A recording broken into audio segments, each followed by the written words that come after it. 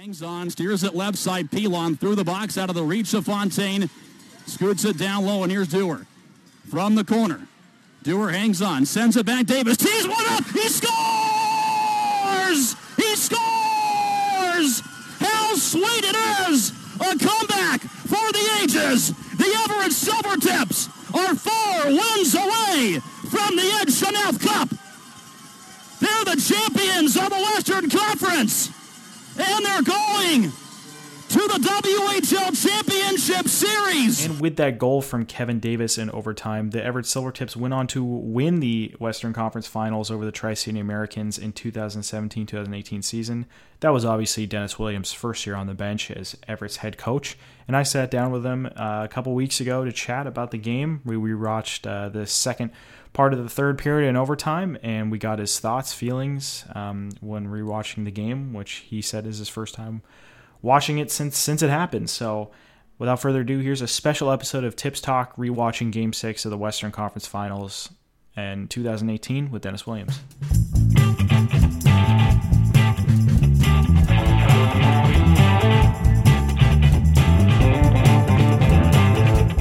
Hello everyone, welcome to a special episode of Tips Talk. I'm here with Silvertips head coach Dennis Williams. We're here at the Silvertips offices, and we're going to rewatch Game 6 of the Western Conference Finals in 2018, where Dennis is first year on the bench. And we're going to start the game right about at 8:52. Jordan Topping of Tri-City just scored to put Tri-City up 5-2. So Dennis, first of all, thanks for doing this. Yeah.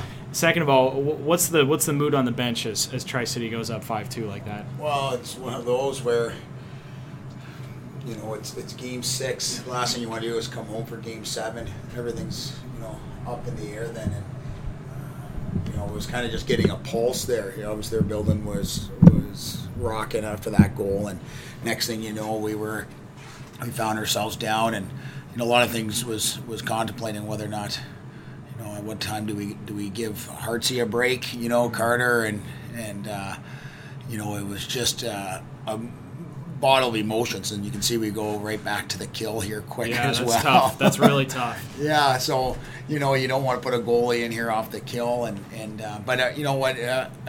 Thinking back though, we didn't have any. We didn't have any. We weren't panicking.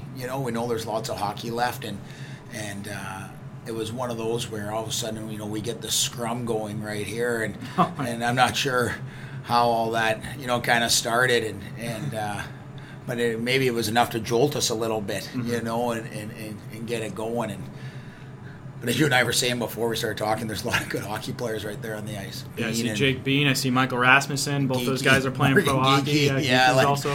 You got Carter Hart and Net and Bykoff and Fontaine out there, and Jake Christensen, is obviously having a great year this year for us as well. So there's definitely a lot, a lot of really good players there looking back at it, and you probably don't realize it, when the game's being played itself until after, and you fast forward. So really this is a little bit of a turning point, because I believe we go to 4-4 here off this. So that was big to help out and kind of negate that kill a little bit. That's right. If you guys were to go on that kill, that'd probably be, teams respond in different ways, but you get scored on again in 6-2, I think. Well, especially their power play. The Tri-Cities came through the first 2 rounds 4-0 in the series, right? And they were scoring a lot of goals in those. If I recall, that Kelowna series had a lot of goals in it, through them. And so for us, to be able to get this, I believe, into a 4-on-4, we end up, capitalizing on it, and it was huge, in that part of it, and because again, to give those guys a power play opportunity, man, you can't afford to, in any series, and whether it was in this series or the series before we played against Portland, it was the same thing. If you gave those guys a chance of a man advantage, you probably found yourself a good chance that they're going to score on you. So, well, this is kind of a quirky season in the Western Conference, considering the U.S. division was really strong. I mean, they're 4 very, very good teams in the U.S. division, and Tri-City came through the BC bracket as the wild card. That's not really a wild card caliber team.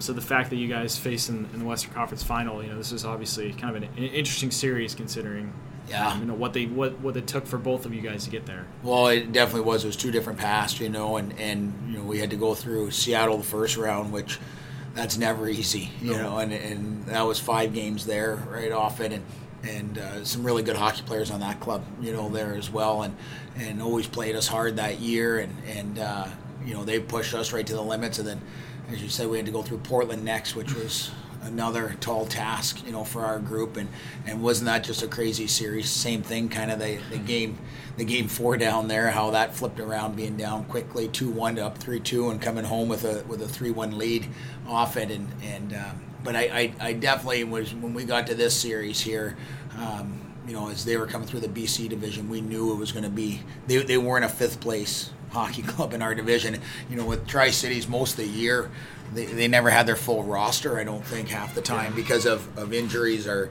the World Juniors or anything along those lines. And they were banged up quite a bit throughout the regular season. And they just started, really getting their rhythm there the last few games of regular season as they got everybody back and healthy. And then you saw what they were able to do through the first 8 games of the playoffs. So it was definitely a tough road for us and a tough game. And they were a really good hockey club.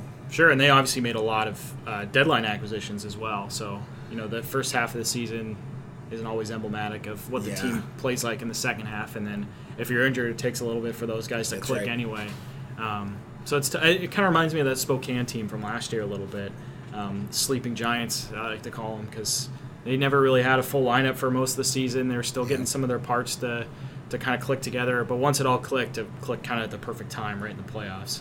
Well, and it is. It's all about peaking at the right time. We always say, in this game, it's a long season, and you want to make sure your guys are feeling good and playing the right way, when postseason comes. And up to that point, if you think about it, it doesn't really matter what really happens, and you can see it every year where teams in our division especially, it's tough to get out of the U.S. division, and going into it, if you're 1 through 4, you got as equal chances as anybody, off it. For sure. So play started, resume. They sort out the penalties. I think it's a 4-4 right 4-4. Yeah. We got some real good players out there on the ice again. We got Connor Dewar there going hard at it. Him and Pilon and Sutter were fantastic in this series and throughout all playoffs. And add in the likes of the Jay Christensen and the Kevin Davises and Wyatt Wileys, bringing pucks up and it was just it was a really remarkable team, and if you look at it, there's 2 of our 20-year-old D out there right now on the ice with Garrett Pilon, and Pilon's in Hershey, and we picking him up from Kamloops, and Andre Vallo were great additions for us, and we kind of get a little bit of a Connor Dewar type goal right there. Yeah, he's just right at the doorstep. He sneaks around the net, and it was a nothing play. So now it's 5-3, and really, like I said, during that first penalty there that Dawson got for tripping after that goal to make it 5-2, I was contemplating about pulling Carter, at that time, and just getting him his rest, and it's 5-2, 10 minutes left, but now it's 5-3, and there's still half a period left, so we're like, well, we'll just see how this goes here, and so it was a big goal for us, and it's funny how it works that it probably wasn't making any ESPN top 10 highlights, that goal, but it was huge for our bench and our confidence, and if you look at the 2 benches, like a minute ago we were all sitting down kind of, and the body language, the energy's down, now the energy's back up, and we get a really good look right off the hop there by Kevin Davis, and just another tremendous defenseman there. Sure, and you go back to that goal that Connor Dewar scored. Sometimes, if you're looking for that, you think you need to create a really juicy chance. Sometimes just those cheap, plumber type goals that really, those are the ones you're kind of looking for to get you back in the game, right? Yeah, though, it's funny because in the playoffs, that's how most of the goals are probably going in. It's the defense is so tighten up, everyone plays hard, everyone competes hard, you're trying to find that one little break, and it's for the guys that normally go to those blue paint tough areas, we call it. It's difficult, especially against this team. They had a D-core that was not only skilled but big and physical and mean, and it takes a lot to get there. So it was a big goal by Connor, which he's done a number of times throughout his career here in Everett. And you mentioned the success of that line that he was on with Pilon and Riley Sutter. I mean, I looked at it was Connor Duer's 9th goal of the playoffs. It's pretty. I mean, that's some pretty impressive production from him. And that line, obviously, it goes down. I mean, Nick Patterson, my colleague, has told me plenty about it. You've told me about it. Some of the other, Jesse Glincy, the former beat writer, they've raved about how that line just clicked so well in the playoffs. I mean, how big was that just to get you to this point where you're in this position? Well, to be able to have especially those two lines of like you said, of Riley, Connor, and Garrett, and then our other line that was really good was obviously Matt Fontaine with Sean Richards and Pat Bykoff, and then and I don't mean just all our lines were really good as we go through it, and in the playoffs you need your depth and you need your scorers and you need guys to step up and take pride in roles, and all our players did, and that was I think what was so special about this group was whether you were playing fourth line minutes or third line or second, everyone took pride in it and did a great job. Of course, and I don't know if this is something that you notice at all, but Bykoff was kind of your primary goal scorer. He produced a lot of offense. Were defenses kind of keen in on him pretty keenly? That opened up a little bit for that other line to. For sure, and I think that's what when you looked at that line there, probably a lot of the reports would be against him and Matty Fontaine, and especially is very high skilled playmaking, not overly. Size-wise or physical, so teams definitely would want to hone in on them, where a little bit of the other guys were Connor Duer and Sutter kind of played a little bit of that game off it, but Patrick Bykoff, Fontaine, and Matty Fontaine, like they led our team in scoring.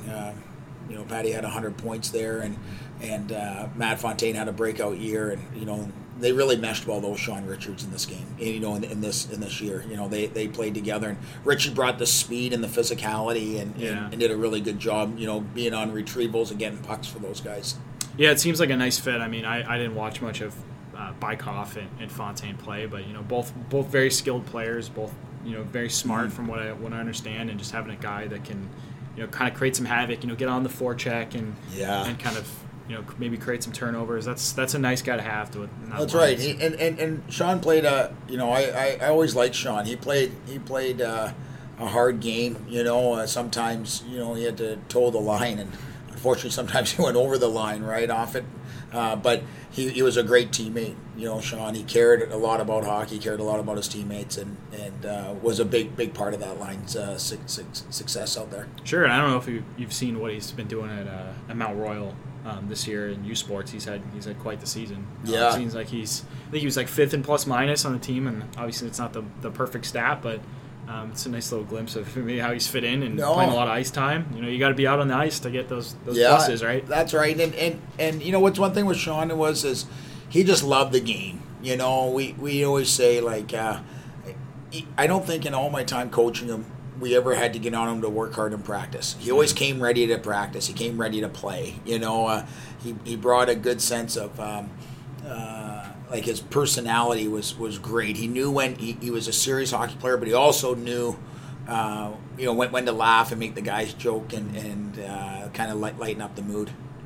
So we had a couple good looks. This line was playing real well in this game as well off it, and it's late in the game, and it seems like I've seen a lot of those two lines come out there, and those guys are playing a lot of minutes. You're trying to see what you can create happen, and and it's funny when you fast forward now to right now, and you got 29-23 playing together, and you see them on the weekend playing together. Off there, but here and then again, here comes Reese Vitelli on the ice, who his line with Bryce Kindop and Martin Fasco-Rudis, they were very good for us. They did a really good job of playing a lot of minutes for us as well, and maybe not contributing as much offensively, but doing a really good job on the defensive side and playing the game right. And I think that's Spencer Girth down there.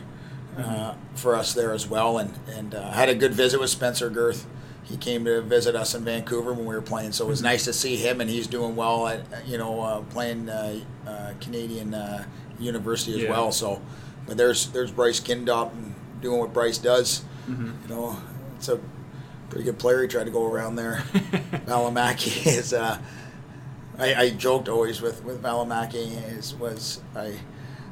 Like I don't. He led more of the rushes than any of our players probably did. Like he was a special player. That guy. I only got very small glimpses of watching him play when I was in Spokane doing a little bit of freelance work covering the Chiefs. But he was pretty special every time I watched him. Him and Matt Barzell are the two guys that stuck out to me of just guys that kind of pop. And I didn't know hockey very well at that point, so you're kind of. Maybe you're not seeing the more intricate details of the game, but you can see those guys just from the get-go just make a huge impact. Yeah. You just scored a goal here. Yeah. Cut the deficit to 1. Yeah, it was a really nice face-off, there, and it was huge. And you talk about face-off goals. Those are the only times really in the game where they're true 50-50 battles we talk about. And, and obviously we do a good job getting that puck back to Kevin Davis, who – he was an ultimate warrior here for the Silvertips over his career, and is still playing pro, and but it was again the face off of Riley Sutter doing a great job, and the help by his wingers, and Davey being able to work the blue line with his feet there, and Gianni Fairbrother, he's bellowing out looking for a puck, and we're able to get a seam play through. So it's 5-4 here, and I thought here for the last 4 or 5 minutes, our guys have done a really good job of kind of tilting the ice and pushing the pace. And it's a difficult game on either side.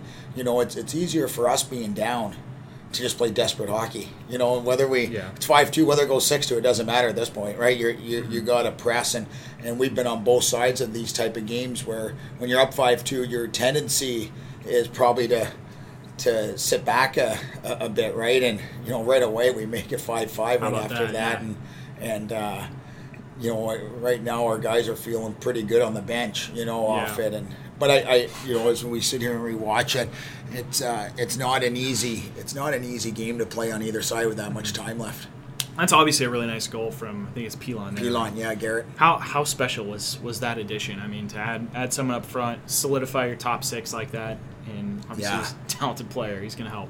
Well, what Garrett was like, and again, when we got him from Kamloops, I being, in the league 1 year, not even a year, right, and only playing them 4 times you get to play them, I didn't have a strong grasp on just how good he was, off it. Like, I remember playing him and watching film and seeing what numbers he puts up, but what he brought to that line was another sense of urgency. His stick skills were strong. He was hard on the puck, and to me, I thought he took a whole nother jump come playoff time. He had a very good regular season, but his playoff was exceptional. And when you make a trade for guys like Garrett Pilon and the amount of minutes Andre Vallo played for us, that's what trade deadlines do. Those type of moves to help out your team, and those were two big assets for us. How tough is it playing this Tri-City team with them having last change? Yeah, real hard, and you can see there Pilon, he played strong, but look how big Rasmussen is next to him. And with Rasmussen, I've never seen a better net front guy, and their power play was probably 40% of this time, in the playoffs, and a lot of it was him being able to buy space net front and get a stick on it, and but it was now you can see quickly though too how now they're playing with a lot more urgency, often they're coming at us, they're coming out with some jump, they called the timeout there, got their groups, rallied around and playing a lot more physical. So now we know that, hey, it's a one-shot game, and there's no such thing as bad shots when you get to these type of games. So we really stress that. For sure, yeah. And you just look at the talent on the ice right now. Both teams. I mean, think about all the guys that are playing pro hockey. I know that that goal that you just scored. I think you had Jay Christensen, who I assume will probably play pro hockey with the season he's had. Wyatt Wiley was right on the doorstep of that as well. Drafted Connor Dewar, Garrett Pilon, Riley Sutter, all playing in the AHL. Yeah. And then you add in all the Tri-City guys that are playing pro hockey as well. I mean, that's a staggering amount of talent for a playoff game. Yeah, it was, and that's what made the series so dangerous on both sides, I think, is that both teams had difference makers, and whether it be any of those forwards or D or Carter, Hart, and Neck can win you a game, as well. And so it was one that it was like the team that made the, most minor mistake if you want to say, or a turnover, it can quickly end up in the back of your net.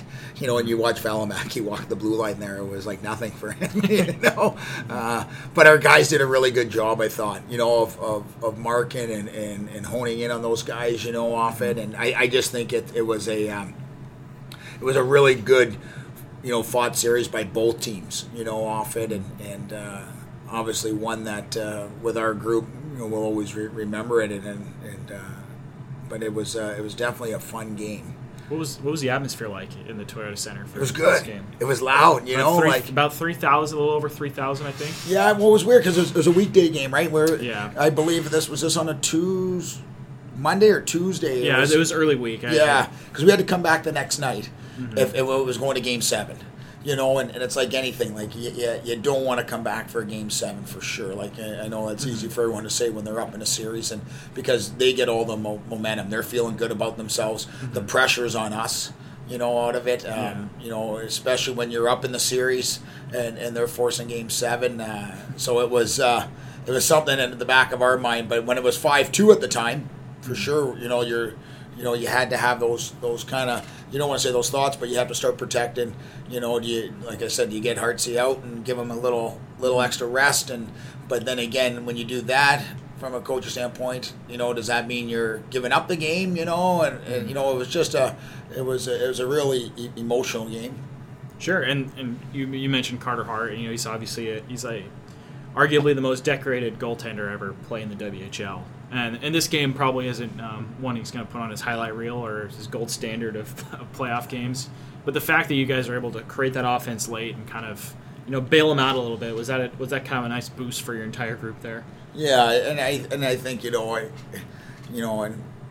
Carter's done so much for this program, right? And he played such a great playoff for us. And I know when we watch this game and you see the score, you know, you probably would never have thought. You probably never would have thought we would have been at this high of a game or this high of a score right off it. But you know what? Sometimes the goalies do. You know, they save you games, and I know for us, you know, Hartsey was real good in this game. Like, he's seen some high-end goal scoring, you know, off it, and but knowing him, he probably want to keep it under 2, you know, just like all great goalies do. But it was nice to see our guys, you know, be able to, like you said, score this many goals and give us that confidence as we moved in the Swift Current series. Without a doubt. So Tri-City's taking an offensive zone face-off. You guys seem like you're able to tilt the ice a little bit for a point after Tri-City took their timeout. Looked like I had some jump, a little more, little oomph, but it seemed like your defense was able to prevent a lot of you know those really juicy scoring chances. Didn't seem like you were giving up a lot. You know what? Our back end was really strong. You know, it was one of those. You know, when you look at the addition of, like we said, Andre Vala, but you have Kevin Davis as a 20-year-old, and you have Jake and Wyatt back there. Ian Walker and Johnny Fairbrother. That goes right up with last year's decor, you know, in terms of veterans and just playing strong. And what was good about that decor was we had a mix of everything, I thought. Like, obviously Kevin's not a big defenseman, but very skilled, very versatile, great feet, great vision, defended hard. But then we had some size with Andre Vala back there, and with Wyatt Wiley played a heavy game, and Gianni plays a heavy game. So, you know, we were able to really have a good balance of those guys back there. And funny enough, the score bug at the Tri-City broadcast was 5-4 for the longest time, and I think they just changed it to 5-5. Yeah. We have no idea what time is left in the game or whatnot. Yeah, I'm not sure either. I said, I didn't. Tough to tell. It was funny when you asked to do this. I remember I said I didn't really watch much of it. Right? We had to get ready for Swift Current quick, so it was one of those games that we kind of just moved on from. You didn't have time to stop and reflect. But I mean, the impact this game has. I mean, in retrospect, I mean, it's one of the more important games the franchise has ever played. Just to be a part of it. I mean, what is that kind of? What do you? What feelings do you evoke from that? Yeah, you know, it was obviously a real special group, you know, and especially if you look back to how we started the year, you know, 4-9-1. I think we were right off the hop, and I don't think anybody was picturing us to be even in this position, you know, and obviously we rallied around that and stuck the course, and you know, it was, you know, like I said, the players did a great job. The staff did a great job. We had obviously Mitch Love on the back end, who I relied on, throughout that that year. As my first year in the league, and I always joked, with when I talked with Mitch there, is that I didn't know where Kennewick was. I don't know where he'd go into the rink. You know what I mean? Like all this stuff. So real fortunate to have a great coach back there in Mitch, and did a great job with our D and with our penalty kill that year. And, and all the way through, our group was really good. Pat Pajak was there, who did all our video, and that was always crisp and done. And it was with having just the two coaches, and Pat is obviously our third coach there, did a great job of just making sure we were ready and prepped with all the video. And so I wouldn't say it was just the players that were A+ throughout it. Our staff with James Stuckey and Blake, like we really did. I thought had a really good group of guys, not just on the ice but off the ice, that really contributed to this. For sure. How long did it take you to really adjust to the WHL level? Well, it was like coaching's coaching to me, like it's whether we are coaching, I think at any level. I was told that once, and it was from a good friend and a mentor and a real good friend, and Danton Cole, who's the head coach at Michigan State, and he told me, when I was at Bowling Green, and I was the interim coach, and I didn't get the head coaching job at the time. They gave it to Chris Bergeron, and I was devastated. I was 30 years old. And, I remember two things he told me was, you're never a coach until you've been fired. You're never a player until you've been traded. And he's won a Stanley Cup with the Devils, and he's coached pro hockey a long time. And I remember at the time I was 30 years old and didn't really understand what all that meant, and I'm like, why would you want to be fired ever, or why would you want to be traded? But I went through a learning process there, and then I didn't know what I wanted to do. And I remember calling him again, saying, "Hey Dan, I have an opportunity to go join a team in the North American League that is owned by Bill Ewell."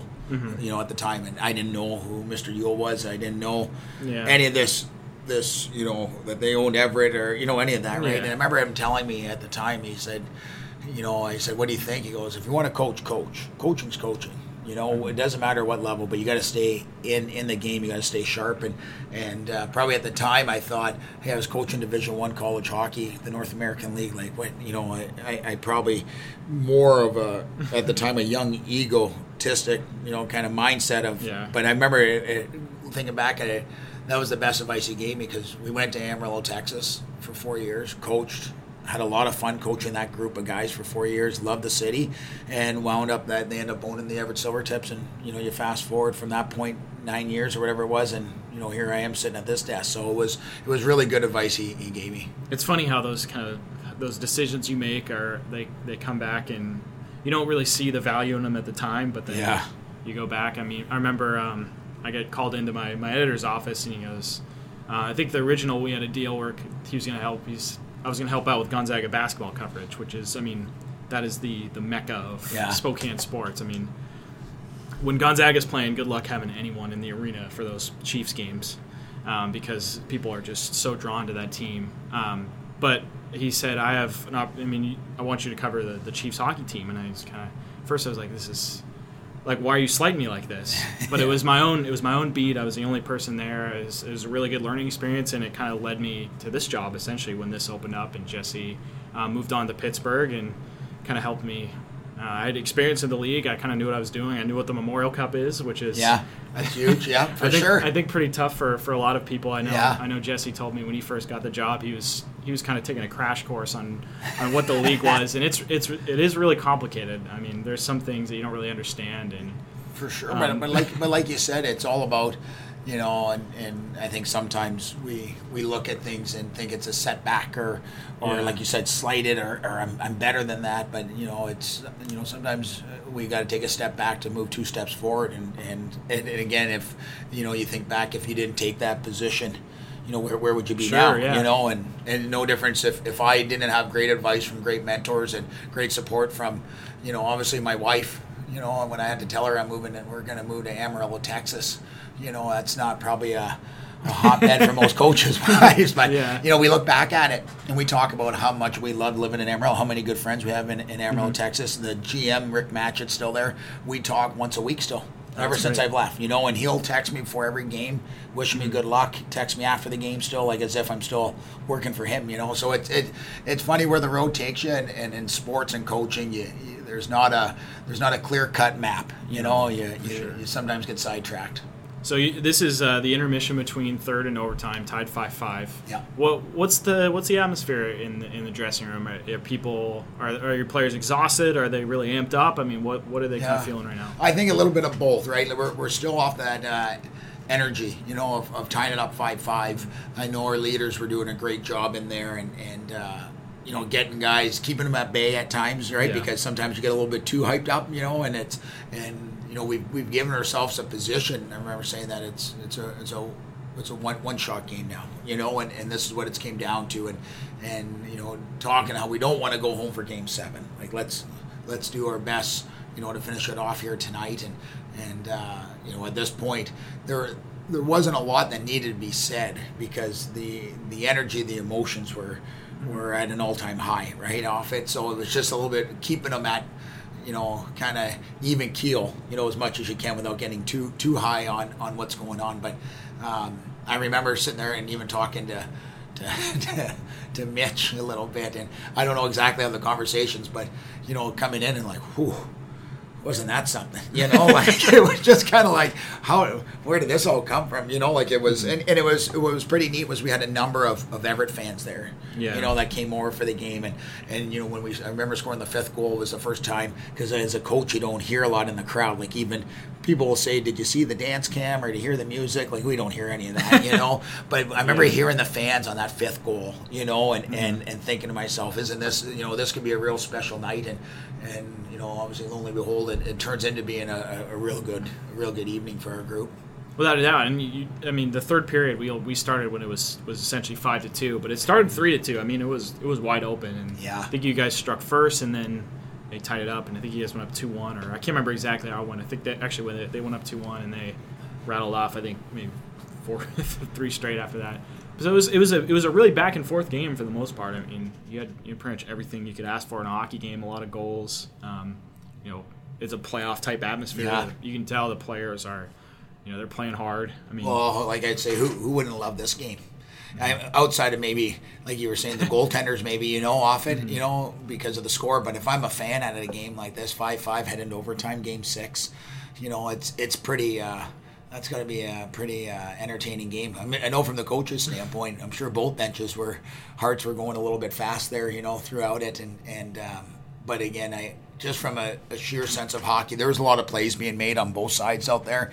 A lot of really good, like, offensive side of the puck plays, and as you mentioned, even on the defensive side. And when there was breakdowns, both goalies and Carter, was obviously there to make those saves, and but going in here to this overtime, it was obviously something we felt good about, because that ice has tilted, a little bit, and now for us the pressure, in these type of games isn't on us. We were down 5-2.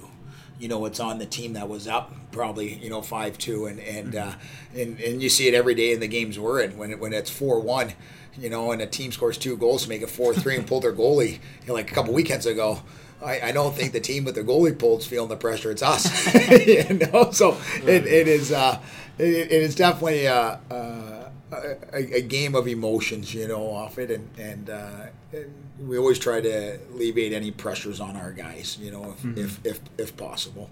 For sure. So I'm going to fast forward a little bit. So I'm not just looking at a blank. No, I figured they might have Cotton Eye Joe going here or something. The guys say that's a pretty good Cotton Eye Joe area. They say that our trainer Blake always says it's the best in all the buildings. That everyone gets right into it. I've only heard legends of it. I need to get out to Tri-City. It's not too far to the point where I never see it, because I don't know if it's in between periods or something. But everyone tells me that it's the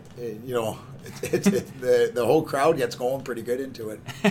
Yeah, Tri-Cities, they certainly have. It's a different type of market. It's great. Sure. I mean, you look at Seattle and Everett and Portland and even Spokane, and they're pretty urban markets for the most part. And Tri-Cities a little bit more rural out there. Yeah. So it's a little different atmosphere. They got a different feel than most of the other U.S. division teams. The players are back on the ice. Yep. We got here. Still, stream is buffering a little bit, but it's yeah, like I said, we're coming out, and hey, we're in a good spot right now. You know, is what I remember saying to our guys. You know, like we've clawed our way back out, and it's funny how you think about it. It goes back to Dawson Butt gets the minor penalty, and then a little incident in front of our net, and it's 4-4, and we score that goal. Right, otherwise they would have had the power play for 2 minutes and maybe scored. If not, this game may not be where it's at. You know, so it was a real, I think, pivotal point was somehow getting to a 4-4 instead of being down a man. Mm-hmm. And it's funny how that stuff works out with, people love to complain about refs and whatnot, but it all, you think it all evens out at one point, and you get the penalty on Butt, and then of course you kind of you get some help a little bit, and those are very subjective penalties that they're calling, those kind of roughing type penalties. So yes, and those can go either way, right? Like it's. And I think you're obviously on the fair share on both sides of those, throughout the year. But I mean, that's a big turning point. The fact where you didn't have to go on the kill there, like we discussed, and able to get a goal pretty soon after on 4-4. That's a big boost. For sure it was, and we come right out here good. Real good breakout by this line here, and you right, start right out on the forecheck. You start out with that Dewar Pilon Sutter line. Yeah. It's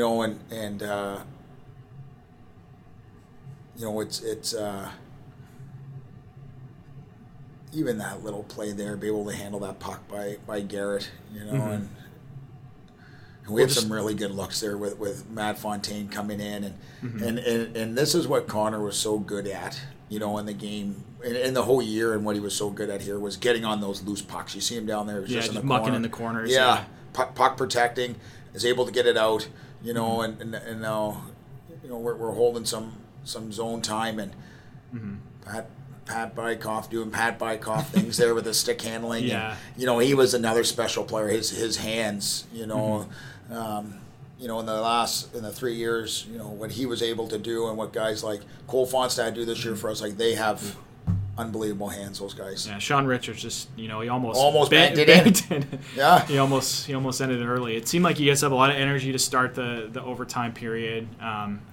For sure, yeah. I think you're probably leading shots, a couple to nothing.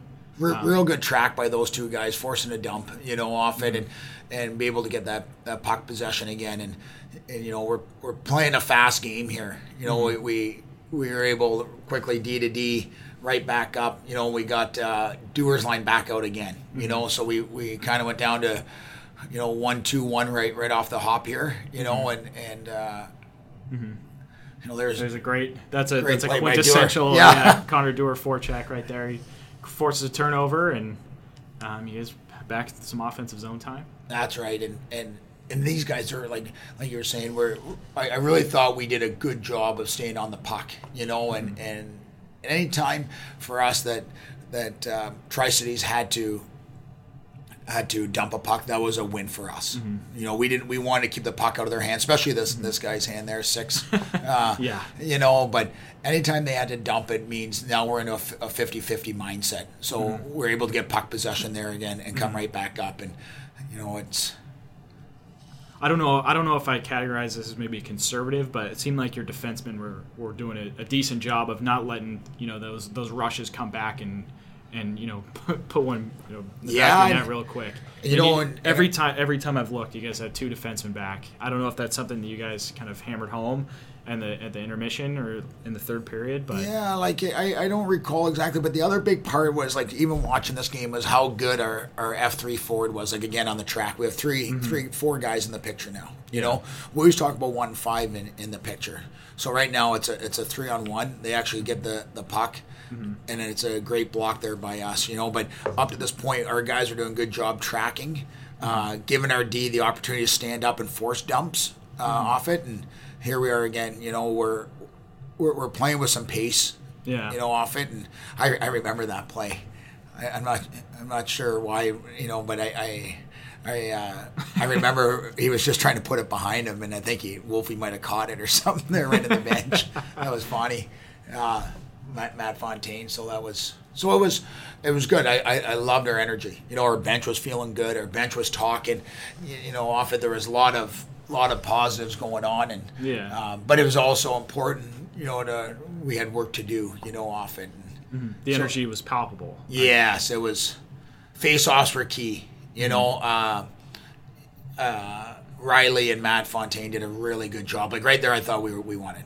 Yeah, that's a good look, and that's probably one that Connor probably wants back. He's right in that slot area. Yeah. He's got not a lot of traffic in front of him. He's got a lot of net to shoot at. I remember sitting on the bench going, I don't know if we're going to get much better of a look than that, like especially but these guys, they were warriors, these three guys, and if you really dive into their shifts in this game, especially the third and overtime, like it'd be interesting to see their offensive zone play versus defensive zone. For sure. Their puck possession was good, and well, I'd love to see the ice time, just sheer ice time for those two top six lines. It seemed like you're leaning on some defensemen more than others, but you're able to roll through those pairs a little bit more. But these two forward lines, they're out there pretty much alternating every other shift. I'd imagine they're racking up, 30, 35 minutes. Yeah, probably with overtime they'd be getting close with some special teams. They both played power play, penalty kill, but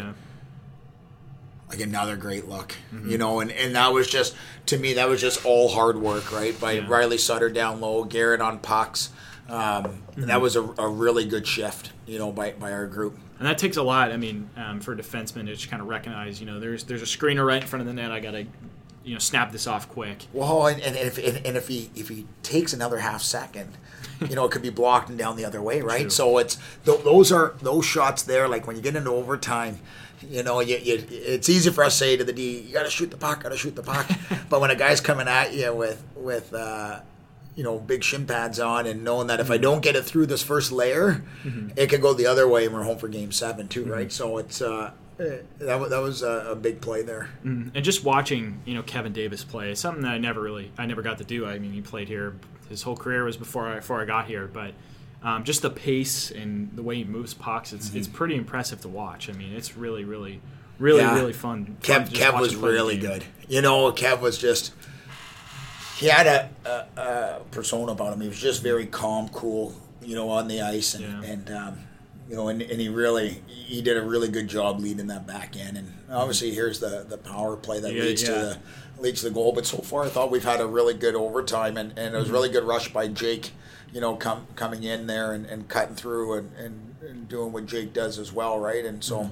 So we get this opportunity here, which is very hard to come by in overtime, as a power play, but a huge draw. Yeah.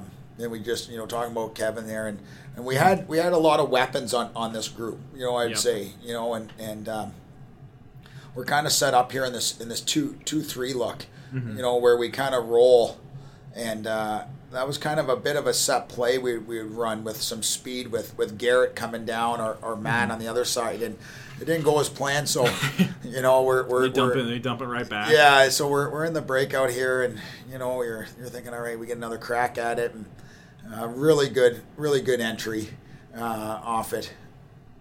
But you can see we have guys playing in every position.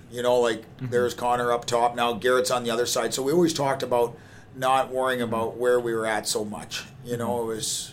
I felt comfortable if Kevin Davis was on the goal line, he could be on the goal line. It didn't matter. But this group does a really good job of just being patient. They able to open up a seam. Right, we don't get to handle it, quite the way we want.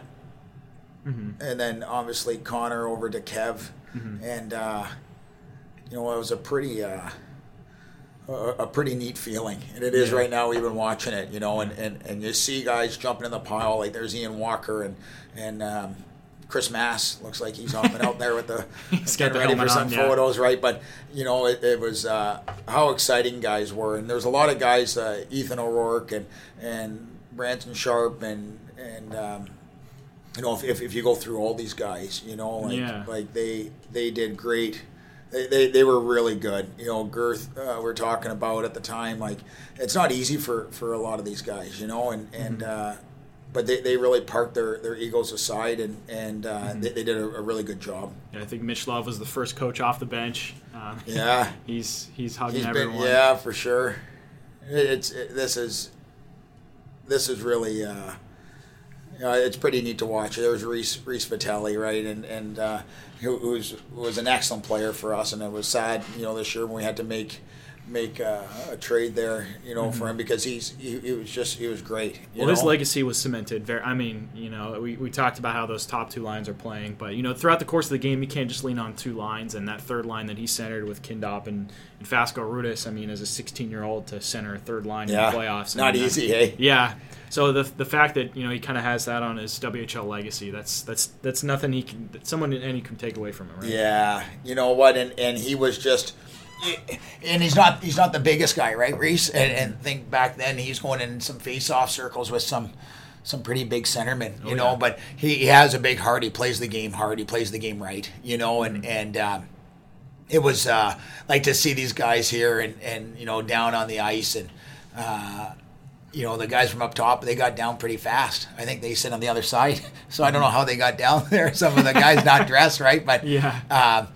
I just a real special group. Like they were, and you say that a lot about all winning teams, but and they really were. They stuck together. They're close. Like you talk about on teams, there was no cliques. Like everybody hung out with everybody, and we always say that when we'd go to restaurants, to eat pregame, like it wasn't the same five guys at a table, and that's easy for guys to do at this age, but they always just, they always gelled and they always got along, and they pushed each other, and it was just, it was a really remarkable series, and good for the program, to have the opportunity to go to the finals against a really good Swift team that obviously they put us out there in six, but I thought our guys played really well. For sure, and obviously the guy that made the final play, Connor Dewar, setting Kevin Davis, who just one time snapshot right by the goalie. It's pretty special. It's I know Jesse, kind of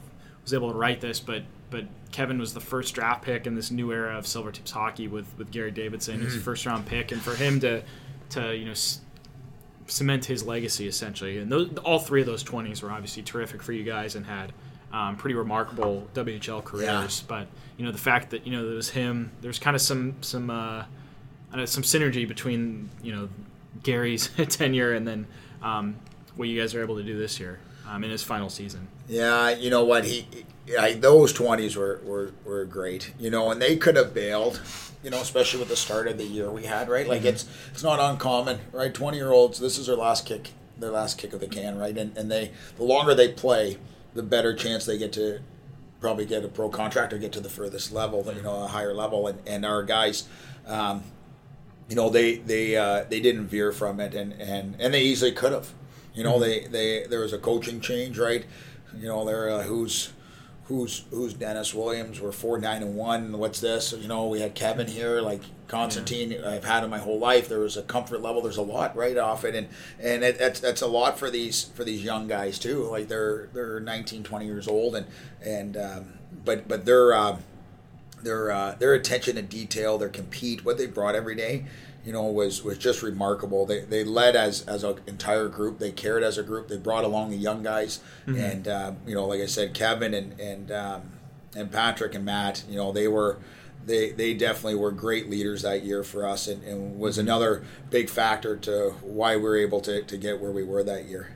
So final thoughts before we wrap this up. You were able to rewatch this game. I think it's the first time since it actually happened for you. Yeah. What's your general takeaways from this one?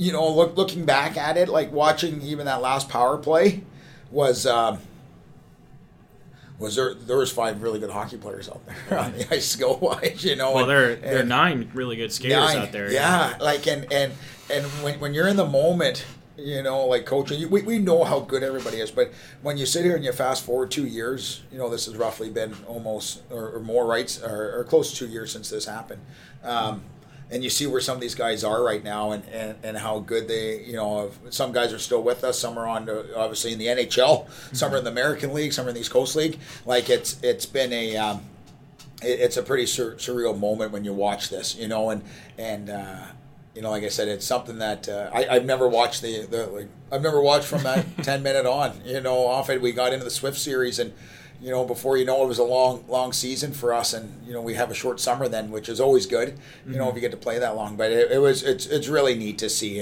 and from my standpoint as a coach, like, you can't thank the players enough, for what they did, and the highs and lows of the year. They stuck even keel. They kept battling, and from our ownership group and our coaching staff and trainers, medical, like, it was a really fun year, and to see these guys here tired and beat, and you got Garrett giving Dewey there a hug, arm around him. But I can tell you that once we went to the locker room, it didn't seem like we just went to overtime, and that room was rocking pretty hard in there. The guys were pretty excited, obviously, and I remember coming down in Zorn and Gary being down there already, and it was a lot of emotions. Guys laughing, high fiving, guys crying.